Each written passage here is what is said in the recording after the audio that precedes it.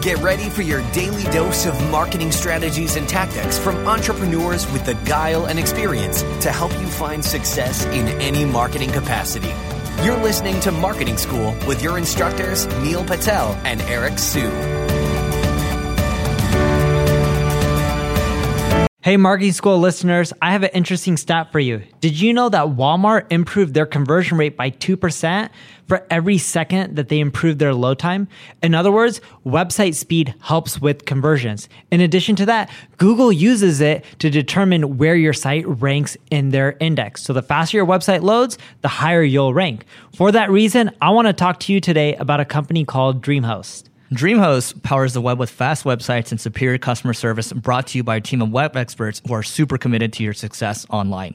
We've worked with them to create a special offer just for Marketing School listeners. All you have to do is go to dreamhost.com/marketing school to learn more and get your website online today. Welcome to another episode of Marketing School. I'm Eric Siu. And I'm Neil Patel. And today we are going to talk about how to turn shit into sugar. So I'll start first. This is a really good example of the agency that I run right now called Single Grain. Now, just so people know, I mean, this is a company that basically we were an SEO agency before I joined, right? And Google started to make adjustments. Things started to become difficult for the company. And in many cases, the company started to become shit because what we're doing before no longer worked. It's not the people that are shit. It's what we're doing just no longer worked, right? But at the end of the day, the financials were not working out anymore. So when I took over the business a couple of years ago, about 4 years ago, I think, going on, 4, maybe 5 years or so, basically the company was negative, right? It was negative. So the question is, how do you go and take something that is not that good and make it into something that, well, is humming like a machine? So for me, I can tell you that I went through a really tough slog. And what I can say is, we've been talking about this in a couple other episodes, is just being consistent, right? Even with the first podcast that I did, I was only getting 9 downloads a day after the first year. I was spending 6 hours a week on it, and that was all I had to show for it. But I kept going because I knew that I had something something great was happening, because people, from time to time, people would send me like a email telling me how great it was, right? Now with the agency itself, I knew that for me, I'd be able to make it happen as long as I set very specific goals and I stuck with it, right? It didn't work out the first year, it didn't work out the second year, but I just stuck with it and then made sure that I continued to, make adjustments really quickly. What I found out in the very beginning was I was too afraid to let people go quickly, right? To lay people off. And the thing is, when things are really shitty, you got to make changes quickly. You got to make decisions really fast, right? Otherwise, at the same time, people at your company, morale's going to drop, but they're going to respect you at the same time, right? So that's what I learned to do from a business perspective. But also what I can also say is getting a lot of help from my peers. At the same time, I joined Entrepreneurs Organization, and that helped me a lot. I can say definitively, without the processes and procedures that they had, because they all went through really shitty times, I wouldn't have been able to save my business. So just make sure that you have peers around you all the time that can help you. I've dealt with turning shit into sugar many times, and I've seen other people do it. I have a buddy who just does this with hundreds of millions of dollars. And the one thing I've ended up learning from him is that every time you think you can turn shit into sugar, it never happens overnight. When you solve one problem, there's always another one that's going to pop up. The question is just when. And what he ends up doing, and I ended up learning this process from him, is you go look at the business, you do analysis, and you break down, all right, here's the things that are the worst in the business that could be improved upon. And then you organize them based on how easy they are to fix. And you just go through it. Every week, you need to accomplish more and more of these. And then when you look back after a year forward, right, you're going to be like, oh my God, we accomplished all this stuff.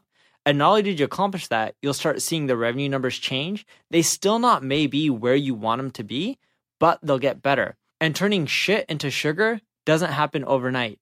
It typically takes well over a year. If it was that easy to do it, you got lucky, because that means you didn't really have that big of a problem, or what you were turning shit into sugar really wasn't shit in the first place. But when things are really bad, yes, you can fix it as long as you don't give it up, you adapt fast, and you put in the right people. Because if you have the wrong people or people who are there, I don't care how much you like them, if it's shit, that means they weren't really doing a good job. So you need to put in people who can actually solve it, execute fast, and are focusing on the stuff that'll have the biggest impact and are easy to fix first. And once you start adding a lot of them up, the numbers should start improving, but don't expect it to turn to sugar within the first 30, 60, or even 90 days. Yeah, the other thing I'll say is, when I was leading marketing at this one startup, we only had 5 months of cash left in the bank, and there were about 48 people, right? And the CEO pulls me aside and says, Eric, got to hit numbers this month because, 48 people, their families, they're lying on your shoulders, right? And so what I did at that time was basically looked at, okay, we need to cut everything we're doing on the marketing side and just focus on one thing that has the most potential to help us hit numbers. Because before that, for the last 2 years, we were not hitting any numbers at all. The company was stagnant, right? So it was a pretty shitty situation. So I basically bet the entire company on this one marketing channel that had potential. It had potential, right? It wasn't even performing well. It just, the numbers were trending in the right direction. So sometimes, yes, you have to have the guts to pull off something like that. But at the same time, you have to focus too, right? We focused in on that channel for months and months and months, and then we expanded into other channels and start to really grow everything else. So that's really important. I think when times are really shitty, you got to really lock in. And if you don't think you can deal with shitty situations, this is a much more general piece of advice. I'd recommend learning how to play poker, play it for 30, 60, 90 days or so, and go through really shitty times, because that's what life is. Poker helps you expedite that feeling, so you know how to deal with really shitty situations, and it teaches you how to deal through the ups and downs of entrepreneurship and life. Read a book called Traction. Eric and I both follow it. It'll help you turn your shit into sugar. It helps you with things like scorecards and rocks, and I know I'm getting into vocabulary that's discussed in the book, but just check it out. Buy the book. It'll help you organize everything so you're getting more things accomplished each and every single week, and the whole team as well, so that way everyone's aligned. And what you'll notice quarter after quarter, you'll see really good improvements as long as you're following that book. Yeah, and that book, by the way, it's Traction, the Entrepreneur's Operating System. We're not talking about there's some other books called Traction. So just FYI, definitely pick it up. Highly recommended.